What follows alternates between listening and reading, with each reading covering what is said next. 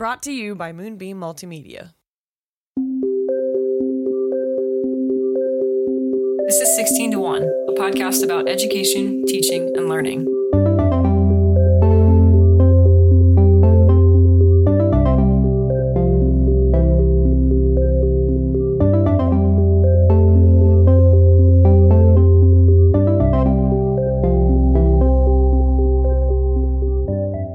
Hello. Hello. How are you? Good, how are you? Good. Hello, we're back after Yes, a guest episode. We That's are. why it feels different. that is why. Okay, well, Yes. welcome back, Yes, everyone. we had a great conversation with Jim Mahoney. Yep. We had been wanting to do that for a long time, but it was fascinating. Do you see why I want him at every professional development day Yes. we do? Like, any topic, I'll listen. Yes. Doesn't matter. Yes. Yeah, he's great. He's got a story for everything. I wish he could have told some of the ones that I've heard because, I mean, he has had, like, our entire district staff, like, rolling laughing. That's like, fun. He knows how to hold an audience. Yes. He's really wonderful. Yes. And he was probably one of the first handful of people we wrote down to be on this podcast. So Yes, that's that true. was really wonderful to have him. Yeah, we had a great time with that episode. So thanks for sticking around for that. That was a special guest episode. We are back, just the two of us this week. We are talking about homework, but before we get into that, we are trying something new and putting our What We Learned segment at the top of the show. Go for it. What did you learn this past week? This is so cool. So as of the fall of 2023, we live near a UNESCO heritage site. Yes. So there are now 25 UNESCO World Heritage Sites in the U.S., and delegates from across the world met in Saudi Arabia and approved Ohio's own Hopewell Ceremonial Earthworks to their list. The Ohio Earthworks is a series of 8 monumental earthen enclosure complexes built between 2,000 and 1,600 years ago along the central tributaries of the Ohio River. They are the most representative surviving expressions of the indigenous tradition, now referred to as the Hopewell culture. And there are 3 pieces to this site throughout Ohio, and one is right near us. You may have heard of this before it was announced as a UNESCO World Heritage Site, because the one nearest us has been under Hot Topic because of its very close relationship to a golf course. Okay. Unfortunately, yes. So, We visited this on a field trip when I was in elementary school. yeah. We came over here to see this place, and it's really interesting. It's weird to live this close to it. Yeah, yeah. To compare what other UNESCO sites exist. Machu Picchu Oh, okay. in Peru, the Great Barrier Reef, Yellowstone National Park, the Great Wall of China, the Acropolis, the Pyramids of Giza, and Venice and its lagoons. I hope that this encourages Ohio to properly value it and care for it. Yeah. So How'd you learn about this? my entire Facebook is full of this because I apparently am only friends with park rangers, it seems. No, I'm like, Lots of park ranger well, friends. Okay. I know a few people who helped excavate part of the sites, and so they were, sharing all kinds of really cool stories about it and things like that. And it was big news here in Ohio. Our governor commented on it and things like that. So it's a pretty rare thing. I didn't realize there were so few UNESCO sites. Yeah, in there's the only US. like 20 some in the US, I think is what I read. Did I read that already on the 25. you said. 25, okay. And most of them are obviously national parks, very, very large national parks, like Yellowstone. So what did you learn?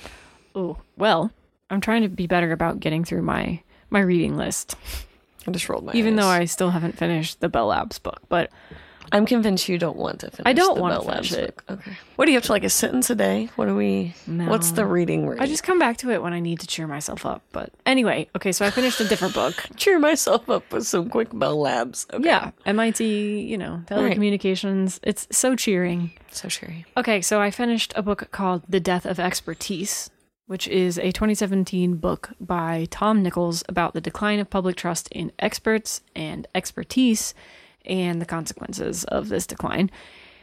Nichols cites a number of factors for what he calls the decline of expertise, which includes the usual suspects like the rise of partisan media and the spread of misinformation on social media, the decline of civic education, and then he even talks about how experts themselves have somewhat contributed to a decline of trust in expertise through, retracted studies and data falsification. And he discussed a couple of really interesting high-profile research cases where it was the researchers themselves or the experts themselves who got things wrong. But yeah, it was a very interesting analysis. I was ultimately kind of unsatisfied with the conclusions or the takeaways, which I don't know how you couldn't be, because this is, it is what it is, but it wasn't ever gonna it wasn't going to give me a satisfying it was only going to answer. end that way. Absolutely. I got news. But I guess what I would say is that there's kind of a key takeaway from the book, and that's that we seem to be living in a cultural moment where anti-intellectualism or anti-expertise attitudes are something that at least some people are starting to become proud of. And that's a little bit different from before. Like we've had various moments throughout history where we've been, as a culture, deeply skeptical of various kinds of expertise for whatever reason. And there's some healthy degree of skepticism, but this Nichols guy is kind of saying that we've got a moment right now where it's more of a pressing concern because of these attitudes of boasting about anti-intellectualism. So, I don't think he has a lot of hope that we're going to turn this around a whole lot anytime soon, but it was a really interesting discussion. Like I said, I walked away kind of not feeling totally satisfied, but unfortunate. I would suggest people give it a read. It was an interesting one. It didn't take that long either. It was like a 6-hour audiobook. Not bad. Yeah. Okay. Housekeeping before we move on to our headlines. Go ahead and sign up for our newsletter, 16 to 1 newsletter. It's on our website, 16to1.com, all spelled out. If you scroll all the way down to the bottom, you can sign up. We did have a special ask that we wanted to hear from you all, our listeners, about this. We're preparing for an upcoming episode. If you can believe it, we're preparing for our 100th episode of this podcast. It's hard to believe. We've been doing this for a while now. So in that episode 100, we're going to do some questions of educators. If you wouldn't mind, write into us. hello@16to1.com, all spelled out. Send us the most pressing questions that you've always wanted to ask your teachers. Please. Even if you've been nervous to ask them in the past. Ask it. I am going to be answering your questions. Yes. All of them. The most pressing. Do teachers notice when kids have a crush on each other? Yes. Do we make them sit near each other? Sometimes. Okay, those are the types of questions we're talking about. We're doing a tell-all. We are. Your one chance. Write into us. We'd love to answer your most pressing questions for your educators. Send in some questions. As many as you want, really. Yeah. And maybe we will answer yours. Yes. Okay. Any other housekeeping notes? It's Banned Books Week. Banned Books Week. Banned Books Week is celebrated different weeks of October depending on when and where you celebrate and your school schedule. So pick up your favorite banned book. Yeah. Read it. Yeah. Because words are important. Words. And if they're banning them, you should wonder what's in it. Okay. Agreed. That's all.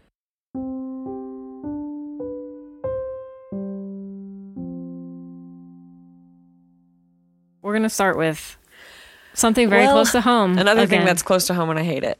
It's a bit of a mess. Okay. The Ohio Department of Education, Yes. formerly known as ODE, is in the midst of a messy and major reorganization.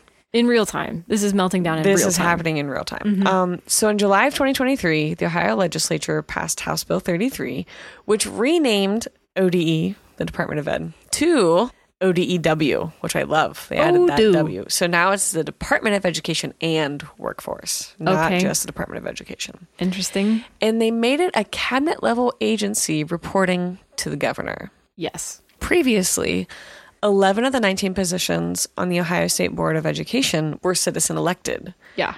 The bill also limited the State Board of Education's power in teacher disciplinary and licensure cases and territorial disputes. So this reorganization is being overseen by interim superintendent Chris Woolard and has been met with opposition from some teachers, school administrators, and parents. These people are arguing that the reorganization will politicize education and weaken the State Board of Ed. 7 members of the Ohio State Board of Education filed a lawsuit against Governor DeWine on September 19th to block the education department changes in the state budget bill. And on October 3rd, 2023, a Franklin County judge issued a temporary restraining order blocking the implementation of this reorganization. That judge ruled that the reorganization violated the Ohio Constitution because it was passed during the budget process, which is not allowed under the Constitution. So the Ohio Attorney General's office has appealed the judge's ruling. The case is currently before the Ohio Supreme Court. It's unclear what will happen to the ODEW if the Ohio Supreme Court upholds the judge's ruling. It's possible that the ODE will be returned to its previous glory, I would dare to call it. Glory. Status as a non-cabinet level agency. I don't think ODE was very glorious to begin with. I was just going to throw it out there. I'm just not sure this is better. So maybe that was glorious compared to what we're looking at. Could be. I'm unsure. It is also possible that the legislature will try to pass a new bill to reorganize the ODEW in a way that is compliant with the Ohio Constitution. But in the meantime, the governor is insisting that ODEW plows ahead with its work, despite a temporary restraining order. Yeah. And perhaps a contempt of court. Who knows? And mostly what I care about is nobody knows who is going to be cutting the checks to the Ohio schools. Yeah. So if this is my last episode because I can't afford my internet next month, come back to this. Mark my words. If you don't hear from me. As we've talked about on 95 episodes now, if education loves anything, it's an acronym. And now we have ODU. ODU. Which is this is so fitting to me. I do just want to underscore how crazy this is right now, because I don't think that anybody in our state knows who is actually in charge. And it's because, so there was a brief restraining order that blocked this law from going into effect, but then she extended the restraining order. But Governor DeWine is just like, I don't care. The law goes into effect this date. Just plow on ahead. Right now, there are technically people working. Well, there are 2 departments of education in the state, as far as I can tell. Do you think they just have like a red phone that connects them? They just pick it up and they're like, hello, over there. I don't know where the phone, where does the phone call go? If you call is like ODE, their room like split in half? Yeah, I really don't know. So like a filing cabinet in the middle? Yeah. Anyway, it's chaos. It's chaos in our state. Like I said, I wasn't proud to have to share that information. Right. But I have had a few people reach out and be like, what does this mean? And my answer has been, yeah, what does it mean? Because it's so unclear right now. Wouldn't you like to know? And so would I. I mean, it's just goofy stuff like licensing and things like that. Like, what is happening? People's credentials are going to be held up. Like, who issues credentialing decisions? I mean, it's just what a time. Mike and Fran are just vibing out there. Mike and Fran Fran DeWine. Yeah, she's taller than him. He's a short king. Mike DeWine, the short king. The short king of ODU. Please make sure that the short king of ODU is included. Okay. So anyway, this is pretty highly politicized. As you can imagine, this is following a trend in other Republican-backed legislatures across the country. I would just like fewer fingers in the pie. That's all. Less pie touching. Okay. What you got this week? Well, better or worse? I'll leave that up to you to decide. Can't wait. Cannot wait for this. So, within the last couple of weeks, we have the latest release for the public of the California Mathematics Framework, which is a 1,000-page plus proposal to overhaul mathematics instruction in California public schools. This document is meant to serve as guidance, so it's not a binding document. It's been the topic of pretty intense debate in the California legislature and the public. There have been numerous public comment periods. The whole point of this framework document is to try to address educational equity concerns with a focus on applied and authentic mathematics problems. There's a lot of addressing timing of certain curricula and mathematics curricula, a lot of different stuff going on in this, but it's a huge report. But among other recommendations, the report suggests that we banish Algebra 1 from middle schools and only teach it in high schools, which interesting is a bit of a not so clear that that's actually a good choice. I guess I will say that, 1,000-page plus document makes it, just by its very size, a bit resistant to public scrutiny because it's just so huge, which is actually something that critics of it have taken issue with. Is they're like, it's so long nobody can read it or understand it, which is... Nor do we have the time. Yeah. Critics have also taken issue with some of the research cited by the report, suggesting that the research itself does not back the report's conclusions, that it kind of contradicts itself if you actually look at the research. Such a flaw. This sounds to me a lot... They didn't think you would read the whole thing. Yeah.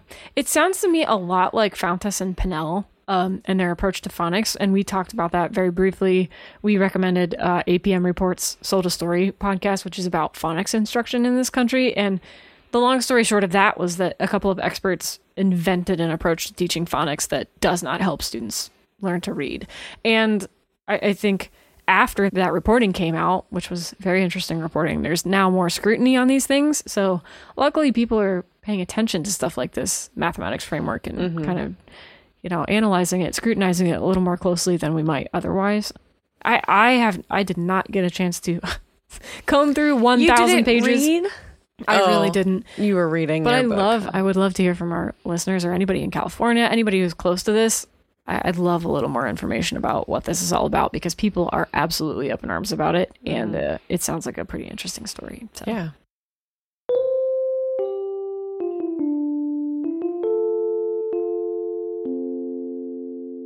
You learned a lot. Oh, I did. Just take us right in. Okay. Let's just dive in. Yeah, let's do. I want to just say briefly that I never would have thought, based on my own experience of public education, that there is not a consensus on the general effectiveness of homework. Because I was assigned a lot of homework, or at least it felt like a lot of homework. And I talked to my mom this morning because I was like, I need to make sure that I'm not just remembering it. That I'm not misremembering. Trauma remember. Right, yeah. right. But she confirmed that I did, in fact, have many hours of homework. So I guess I would just say, based on my experience at public school, I never would have thought that the jury is kind of out on the general effectiveness of homework. I also want to say homework is really interesting because it sits at this threshold between school and home. And for many, many, many students, that space is fraught. We'll kind of see that homework and trends in homework and the effectiveness of homework and all these studies, we kind of follow this like roller coaster of how important people think it is, how much people think we should be doing. And that's because it's like I said, it's just tied to the social unit of family. It's tied to, equity concerns that we talk about a lot in terms of access to like time and a parent and technology and tutoring and all of that stuff. So homework is kind of a fraught topic. I probably spent more time on homework because I was so anxious about getting it done correctly. Right. Yeah, like I said, I did talk to my mom, and she estimated that I probably spent a couple of hours each night in elementary and middle school doing homework. And she said it was like hard to say in high school, but that I probably spent also a great deal of time on homework then. And I would say it was probably consistent, a couple of hours each night. What about yours? No. I don't know how you got out of this. How did you wriggle out of the homework? I really don't remember nightly homework until middle school. Wow. That doesn't mean I didn't have homework along the way, but I feel like it was mostly just like, I didn't get this done in class. I didn't make it to school that day because I was sick. You know what I mean? I was studying, maybe. I remember doing vocab at home. I remember doing spelling at home. That's really it. And that was like weekly, right? Because like you took your test on Friday or whatever. I remember just drowning in worksheets. That was my thing. It was like all worksheets. Worksheets were a very big deal in elementary school. Yeah, I mean, worksheets about anything, everything. I remember doing worksheets. I don't remember. Maybe I should have also asked my parents. I really don't think I had that much homework until middle school. Middle school was just like math homework, that kind of thing. I always had a study hall, like up through high school. I did not take the most rigorous courses. So I had probably a little bit more free time than I should have. Now looking back, didn't have that much homework in high school, except for whenever I took certain courses. It was usually math. Took chemistry. There was some of that. But other than that, I probably could have challenged myself more. Well, yes and no, because your homework experience is actually more in line with current best practice understanding. So I actually think that that's why in my classroom it looks the way it does. I do not intentionally give homework. I do not print something that's like for home. What is their homework is the stuff they didn't get finished in class. But that also is me expecting them to pick up the slack and do some of it on their own. We just finished reading Julius Caesar, and they got to like Act 3 and they were struggling. And I was like, do you all ever go home and just like look at the SparkNotes summary of what we read? They're like, no. I'm like, that's your homework. Like, those are the types of things I expect you to be doing to better yourself for what happens in class. So I do not print worksheets. I don't intentionally send anything home as homework unless it's studying or missed work, absence, something like that. I do maybe 2 actual worksheets a year that require some kind of a raisin at home to fill it out with them. Yeah, can you explain that term, please? I've used this term before on here, but a raisin is the people that are raising you. Whoever that is at home. Whoever is with you at home is your raisin. So I do like a dialect activity. And so I want that to be filled out with people at home because they might have been from somewhere else or come, whatever. You might get some fun data. Yeah. So those are the only things that are intentionally homework. I also don't have enough books to send home for everyone to read at night or something like that. So resources are a factor. Now, for like my seniors, because they're in a college writing course, it's very different. But their schedule is the opposite of the rest of my students. So they do have homework. But my 10th graders, I don't mess with it. I might feel differently. If I had the resources to support it, I might feel differently. But Julius Caesar is not going to make sense anymore at home than it does with me. And so that's just kind of my approach. So if this is sounding strange to you, you're probably not alone, because the homework battles have been raging for decades and decades. And I really did not realize much of this, but like This is a hot topic. It is, but it hasn't held a consistent position throughout, at least the history of American schooling. Its popularity comes and goes, and like we mentioned, it's often highly politicized. It can, it turns from administration to administration, or from world event to world event. All of these things impact the degree to which homework makes its way into public school students' book bags. So going back at least to the modern progressive reform movement, at the turn of the 20th century, we get a bunch of progressive reformers and the pragmatist school. So we've got people like John Dewey. We did a whole episode on John Dewey. People like that arguing that homework, it's not this hands-on and learn by doing approach that was very, very popular at the turn of the century. A lot of what homework was at that time was like rote memorization and go home and learn these things and then come back and recite them. Sure. And obviously, well, maybe not obviously, now we question the value of that kind of rote memorization and recitation. And I think the pushback against that kind of homework assignment makes a lot of sense. The progressives were also making the case that that kind of burden of homework creates undue stress in the life of students. There's a lot of data that suggests that homework does induce a good deal of stress. Yeah, me too. It does on me as well. Yeah, for teachers, certainly. For students, definitely. Also for parents. Parents report their students experiencing stress and report themselves experiencing stress because of homework loads. Many a night, I remember sitting at my parents' kitchen table just fighting about math homework or something. I feel like it's usually math homework. I remember some tearful exchanges over homework. I think back at that time and I think about how miserable some of those nights were and like, was it worth it? I can remember how awful the fights were because of how frustrating it was, but I could not tell you what the worksheet was and like what matters. That's why I think I have such like a reaction to homework. I loved the years when I got to come home and like read with my mom at night, because that was like one of our things, was like to read every evening or something. But for the most part, I'm filled with the memories of the frustration of playing 3 sports, being in band and drama and doing all these activities, and then whatever. Yeah. Extracurriculars definitely do make an impact. I just remember struggling so much. I remember losing sleep to try to get homework done. I mean, being up until the wee hours of the morning, and then we have to, of course, get up at 6:30 to go to school or whatever. But being up until 2 or 3 in the morning, finishing essays or calculus homework in high school or whatever it was. Yeah. So anyway, back to the sort of history here. Anti-homework sentiment fades when Cold War tensions start to ratchet up in the kind of post-Sputnik era, because we've got this sense of, as a country we got to buckle down and beat the Soviets kind of thinking that popped up.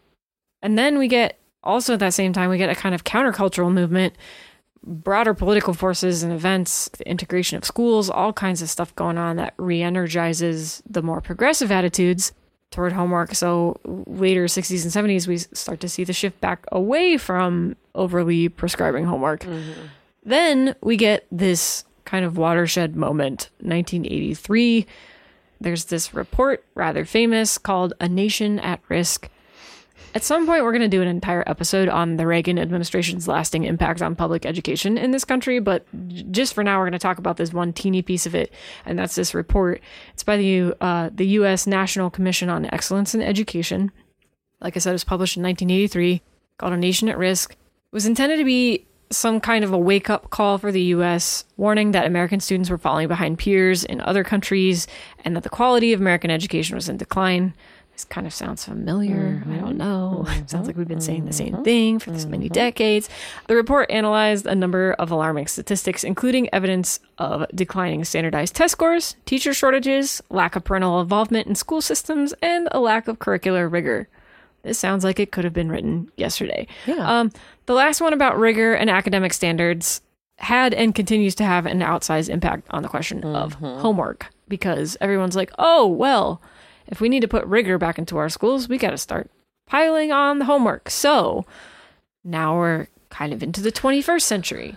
One of my friends sent me a Instagram post, and it was, since it's October, headstones for teachers and like things that we died of. Spooky. And it was like implementing more rigor, and then it said mortis.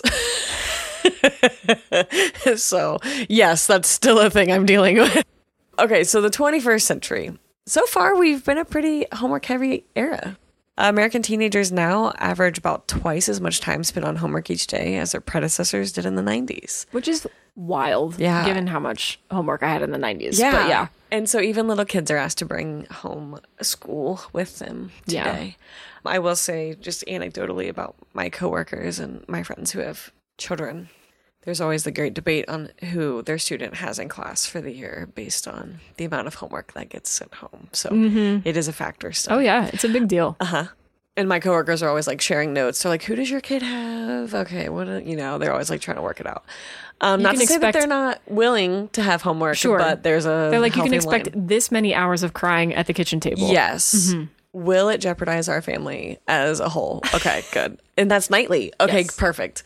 So, for example, there's a study from 2015, and it found that kindergartners, who researchers tend to agree shouldn't have any take-home work, were spending about 25 minutes a night on it.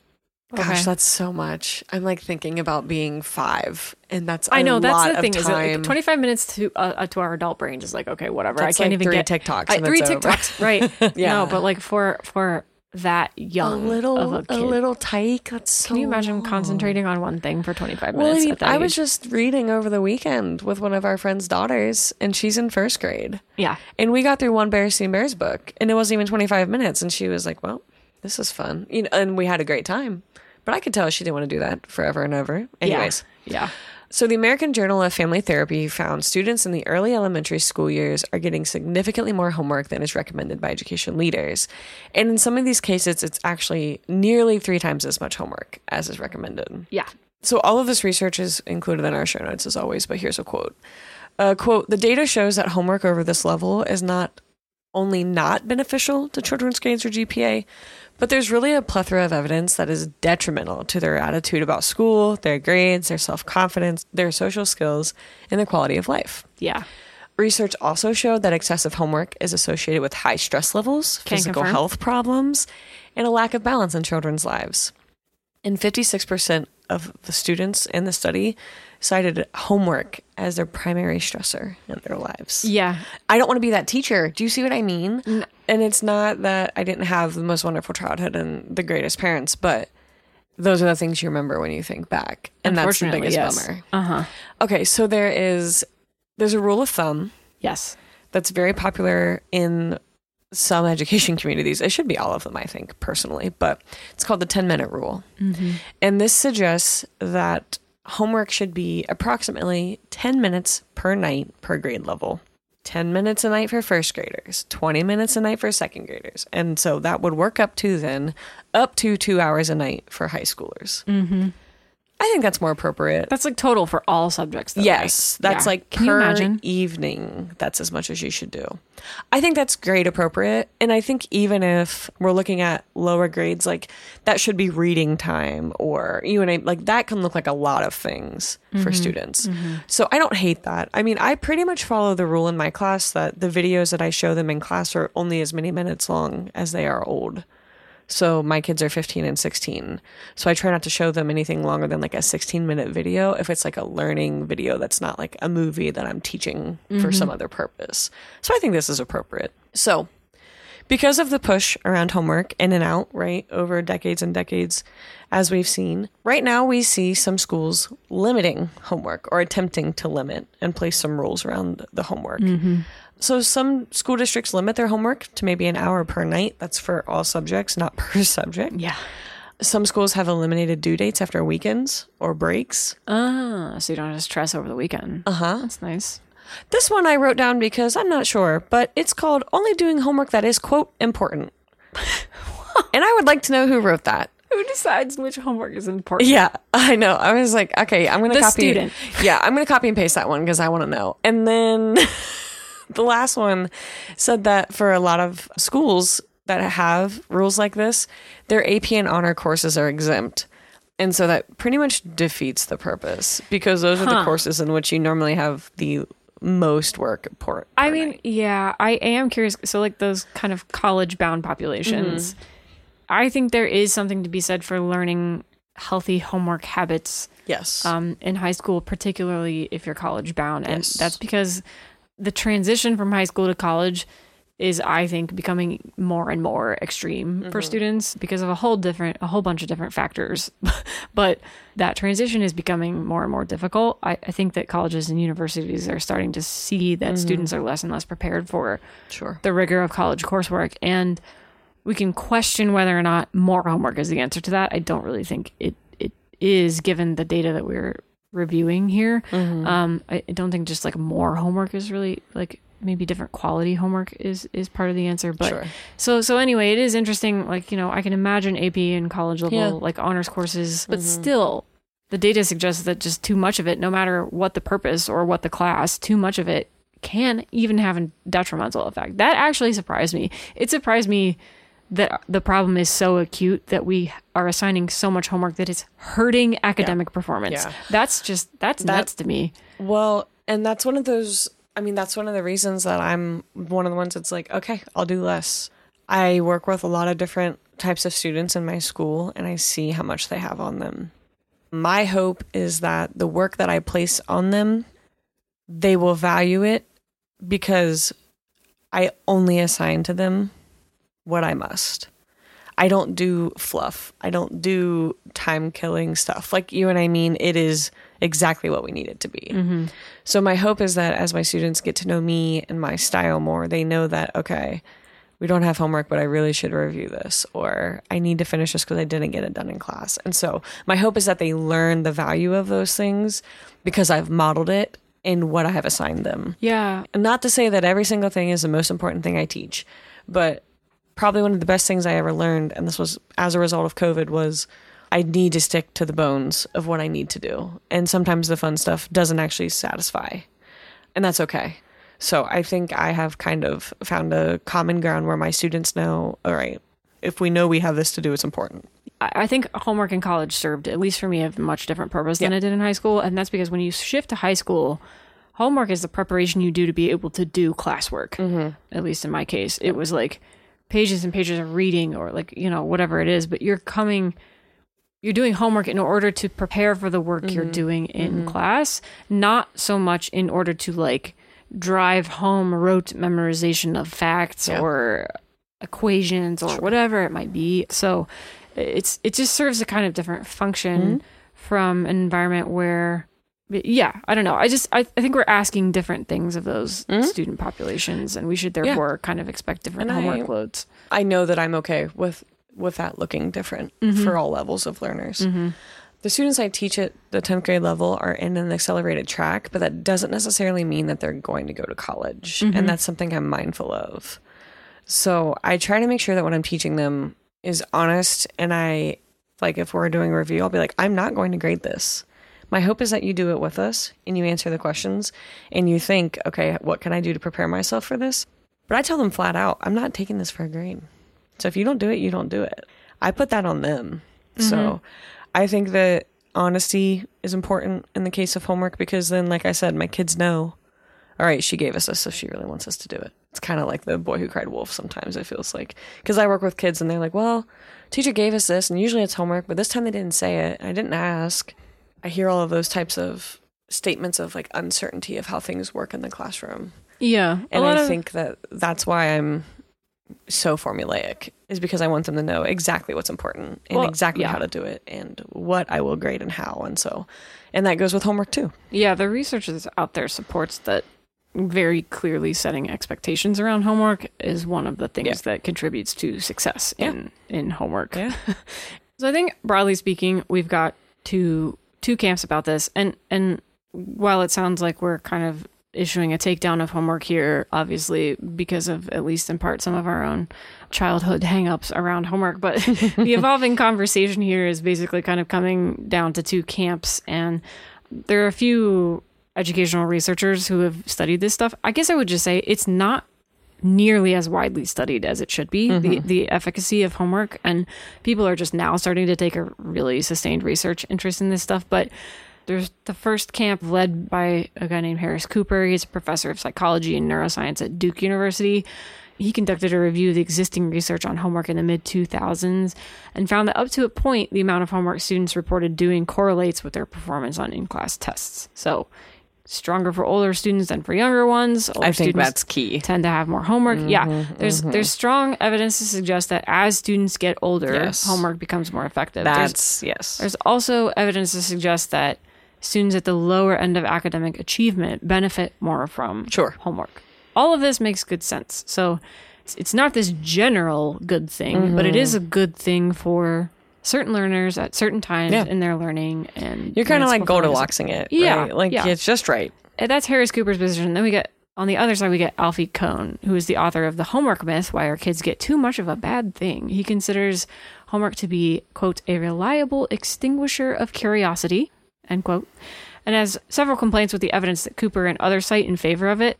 Kohn notes that some of Cooper's analyses don't establish causation, which kind of makes sense because how would you ever in such a complex issue? But anyway, that he's suggesting that the correlation that Cooper notes could be based on children's potentially unreliable self-reporting, or how much time they spent doing homework. And then I think the other thing he draws attention to, the fact is that some countries that regularly outperform American students on standardized testing, like Japan and Denmark and some of these other places, they send their kids home with less schoolwork, and then students from countries with higher homework loads, like Thailand and Greece, tend to fare worse on standardized tests than American students. So there's evidence to suggest it's not just a blanket good thing to prescribe a ton of homework. I think I'm on that side anyways, Yeah. And like I said, I think what you mentioned about age appropriate is key, level appropriate is key, things like that.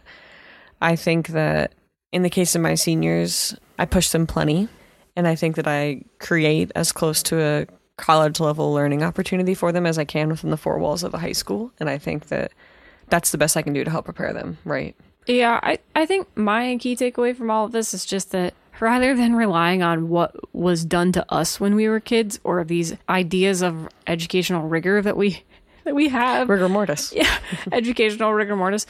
Rather than relying on our kind of gut feeling about how we need to be tough and assign a lot of homework, we should just look at the data. Like, we should just look at what data says actually helps academic performance. And it's pretty clear, at least the studies that we do have, pretty clear younger learners, homework is not so great. As they get older, homework becomes helpful. But too much homework still, even for older students, homework still can have a detrimental effect if there's too much of it, or if it's the wrong kind of homework.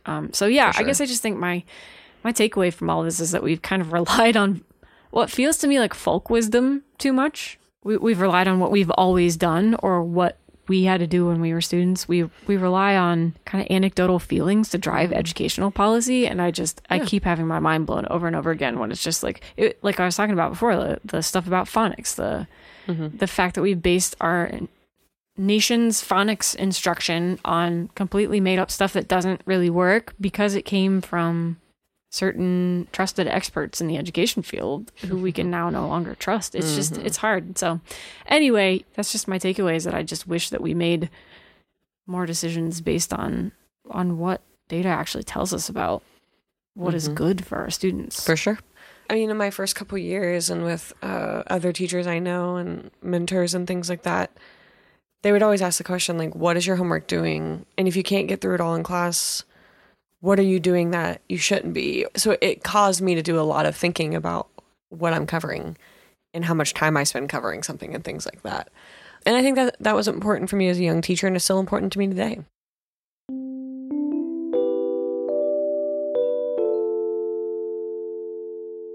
We're going to wrap up with fill in the blank this week since we did our what we learned at the top. If you happen to know the answer to this trivia question, go ahead and write into us. hello@16to1.com. Send us the answer. If you send us the correct answer, we will, and you send us your address, we will send you some 16 to 1 stickers. Sure We'd love to hear from you. Even if you don't send us the correct answer, we will still send you some stickers. So go ahead, reach out. We would love to hear from you. What was last episode's question? The first surviving version of this combined epic, known as the Old Babylonian version, dates back to the 18th century BC. Only a few tablets of it have survived. The epic is regarded as foundational work in religion and the tradition of heroic sagas, with the main character forming the prototype for later heroes like Heracles, also known as Hercules, and the epic itself serving as an influence for Homeric epics. And what was that? It was the Epic of Gilgamesh. All right. Episode. Yes, what is this episode's question? According to a 2021 Pew Research study, what percentage of parents with children whose schools were closed during the pandemic said that their child encountered at least one technology-related obstacle to completing their schoolwork during that time? So not necessarily a homework question, but an at-home work question. Oh, that was cute. Yeah, I tried really hard. Thank you. You've been thinking about that one the whole episode. I sure have. Final thoughts, parting shots, anything our listeners need to know? Can I plug a book I just finished? Of course you can. I just finished reading 11/22/63 by Stephen King. What's that about? It's been out for a while, so I don't feel like I'm ruining it, but it's basically a story about time travel in which someone is trying to go back and change the course of history by saving JFK on that day. Oh, okay. And I told Chelsea that when I read it, I wanted to change every book I had ever put as a 5-star read on Goodreads a 4-star. It was incredible. It is one of the best books I have read. Listen to, whatever. Anyways, it was just wonderful. So Stephen King for the win. Go figure. Dang it. Lots of good book recommendations. Yeah. I also read another book called The Internet Con. It's about big tech and how certain big tech monopolies have kind of encouraged a culture of grossness. So yeah, we've got a lot of interesting things on our reading list these weeks. So anything else? I think that's it. We will see you in 2 weeks. We'll wrap it up. See you in 2 weeks. Bye-bye. Bye.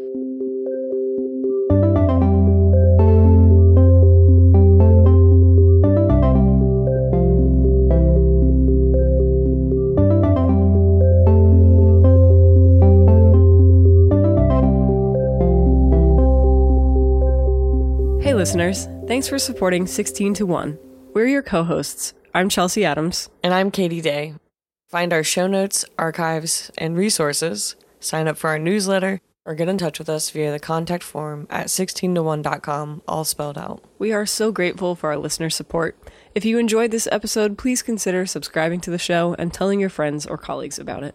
The show is edited and produced by you, Chelsea Adams, and you're also responsible for our show's music. And you, Katie Day, serve as lead researcher and social media manager. Thanks again for listening, and we'll catch you next show.